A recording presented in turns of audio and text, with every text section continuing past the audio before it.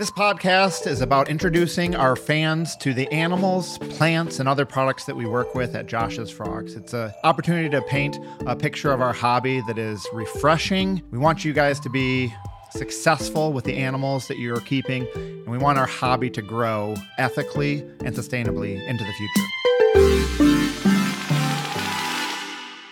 Hello, my name is Josh, and I'm here with the Josh's Frogs podcast, and today I have Lori. We're going to talk about cave geckos, but before we do that, I just want to let you know that the Josh's Frogs podcast is brought to you by Josh's Frogs.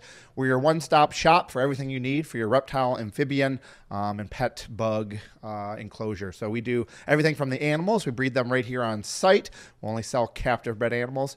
And then we carry all the supplies you need to take care of those animals.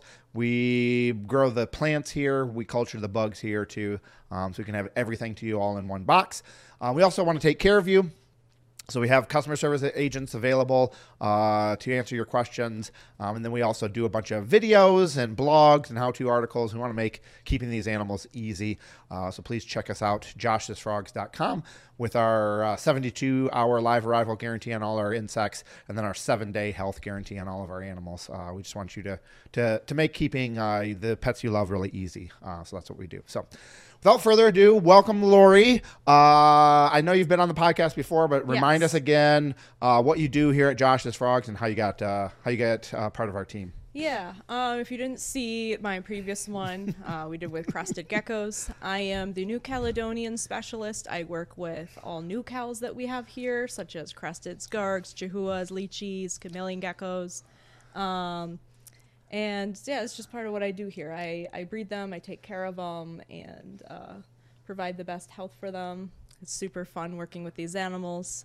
I've been here for, like 2.5 years. Okay, all right. I want to say coming up in April. Cool. Will be my official 3 years here. Oh wow, so it's longer than 2.5. We're only a couple months away from that. Yeah, That's cool. That's cool. Now, for anybody who doesn't know what taking care of animals looks like, what does a week look like? What are the kinds of tasks that you're doing? That kind of stuff. What does that look like? So we follow this fancy little program called Asana. It helps us stay organized. Especially for people like me who are very scatterbrained. It helps out a lot.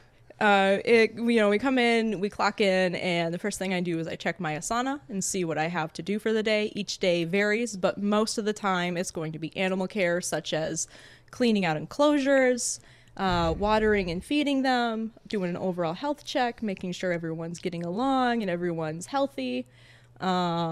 And then from then on, we also take care of babies, and I check shipping to see, who's going out today or throughout the week, and then I can pack them and send them down, and hopefully they end up in your homes.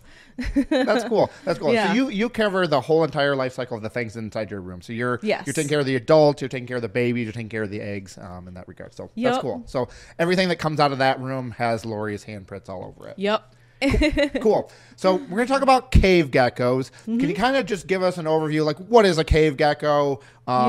Describe it a little bit to us. What's a cave gecko? So I have this awesome stack of geckos here. As far as I'm aware, there are 12 different species of cave geckos. They all fall under the Goniosaurus category. The most common one you see in the trade is the Honiensis. They're from the Hainan Islands. And that's mostly what we work with right now. But these guys are really, really cool.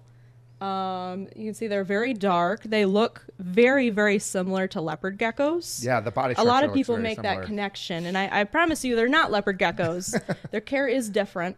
But I always say they're kind of like, I don't know, like the leopard gecko's arch nemesis kind of looking. They got these deep red eyes. They're really dark. They got these bright yellow bands, and they're spotted too, and they're really, really cool looking.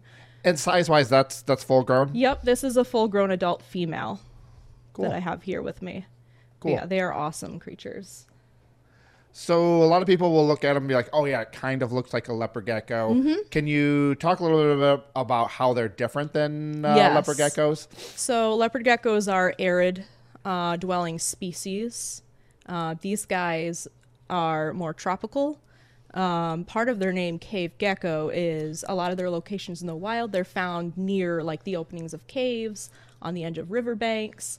They really like being in like wet, rocky crevices and such. So leopard geckos, you wouldn't really find them like that. They're gonna, be out like in their little arid areas and their little microclimates, and they definitely want it much hotter, much warmer, much drier than cave geckos. Cool. Now you talked about the 6 different varieties. Yeah. Like, what are the 6 that we're working with? Where are they found, and how are they a little bit different? Yeah. So, like I mentioned before, our first one, and the one that we have available almost all the time on our website, is the Haniensis, also known as the Chinese cave gecko.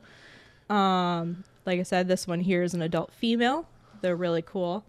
And we also have some rarer species that aren't very common.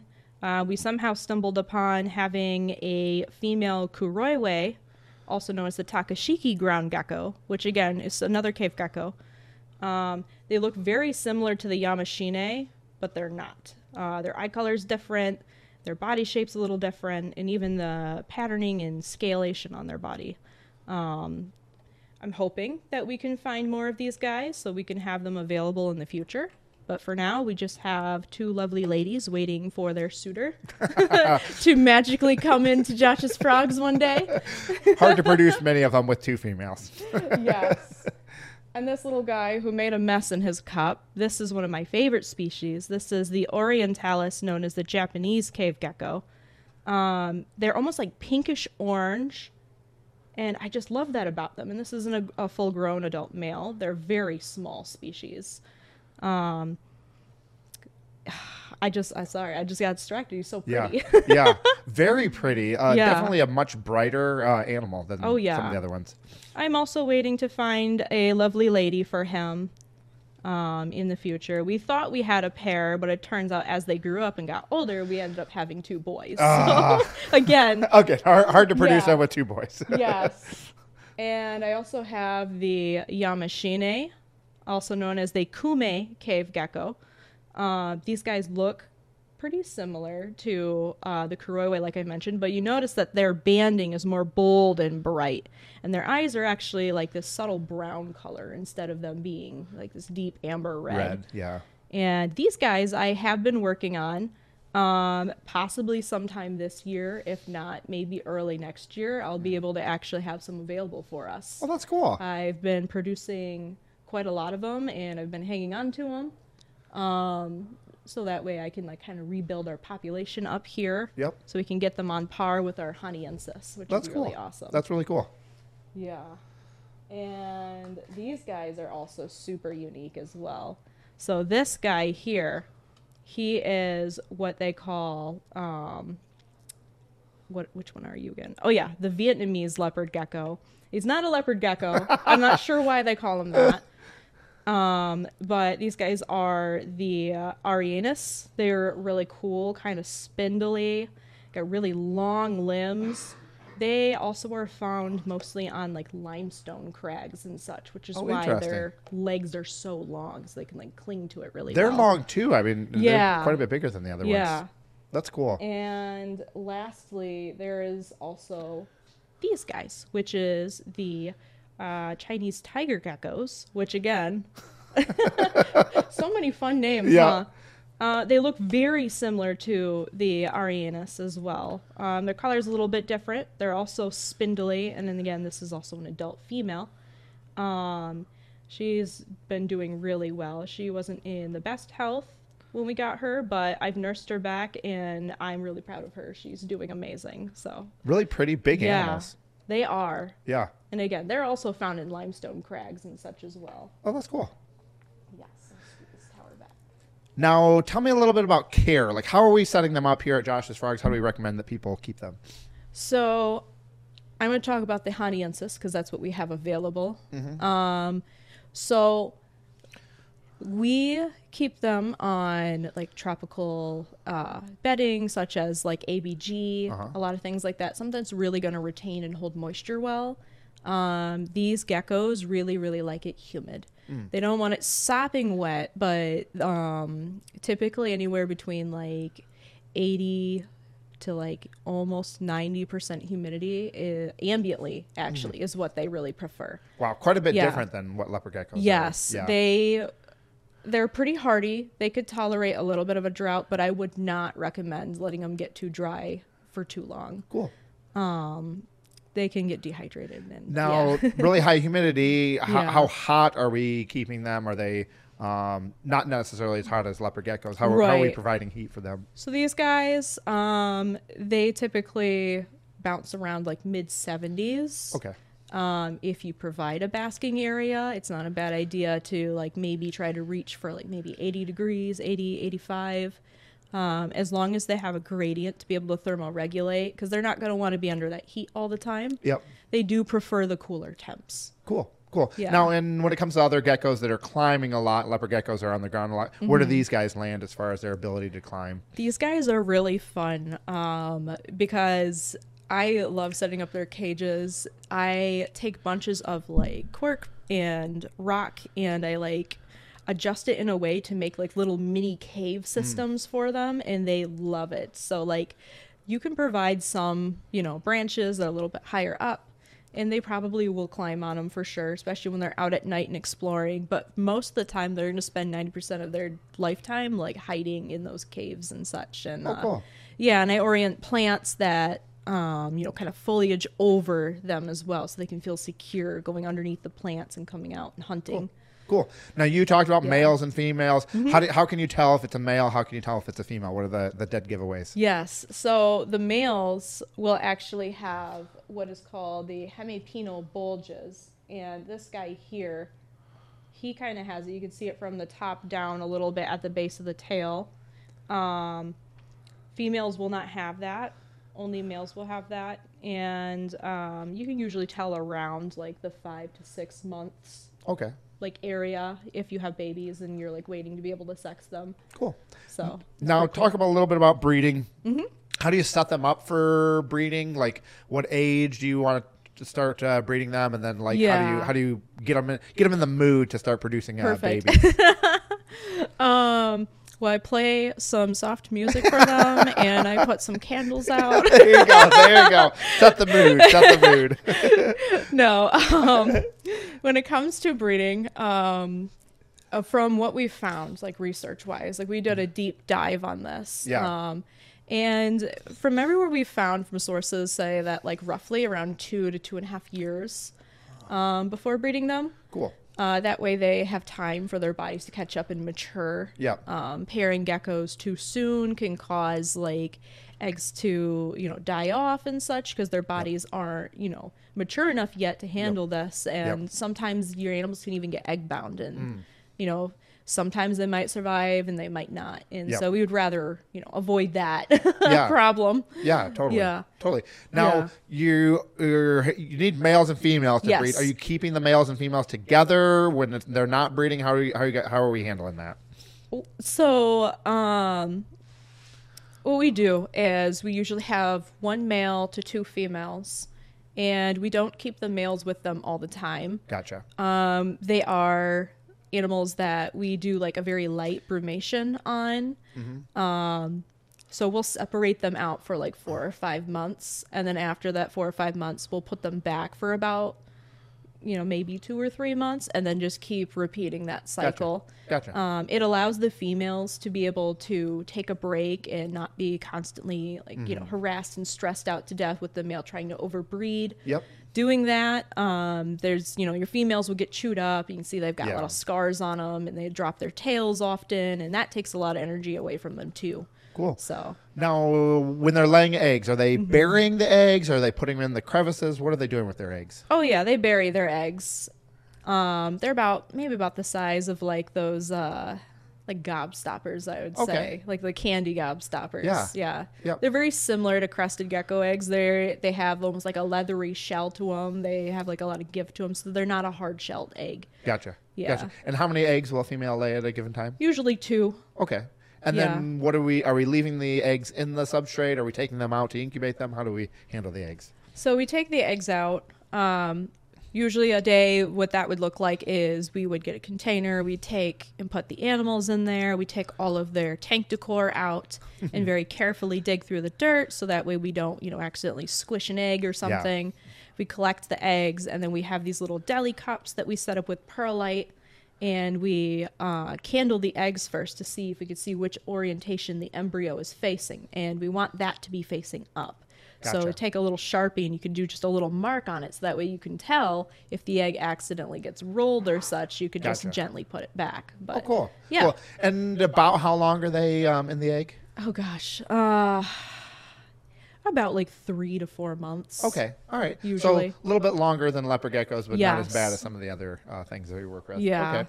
All right. And then out of the egg, what are we feeding them, and what are we feeding the adults? What are kind of the staples and treats that we can do when we're keeping these guys? So out of the egg, they're pretty small, and we offer them 1/4-inch crickets. We usually do like 6 to 8 crickets. We also supplement them with calcium, Repashy Plus as well.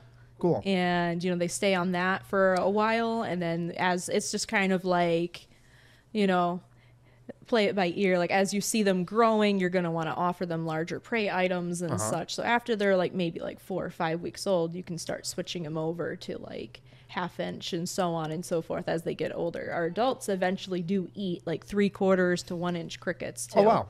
Yeah, cool. They can handle pretty large prey. Cool. I know a lot of people will keep leopard geckos or bearded dragons because they tend to be handleable lizards. Mm-hmm. How well do these guys handle some handling? These guys are kind of a shy species. They really prefer not to be handled. You can handle them, and I'm sure if you worked with them a lot and got them comfortable with you, you probably could. They're not going to be as docile as a leopard gecko, though. Gotcha. They're a little flighty. Yep. Now, tell me a little bit about what are some things that people misunderstand about these guys or get wrong in their care, and then describe would you consider this a hard species, moderate species, or an easy species to take care of? I would say it kind of teeters between moderate and easy. Once you get everything set up and you're able to keep it consistent, they're very easy to care for.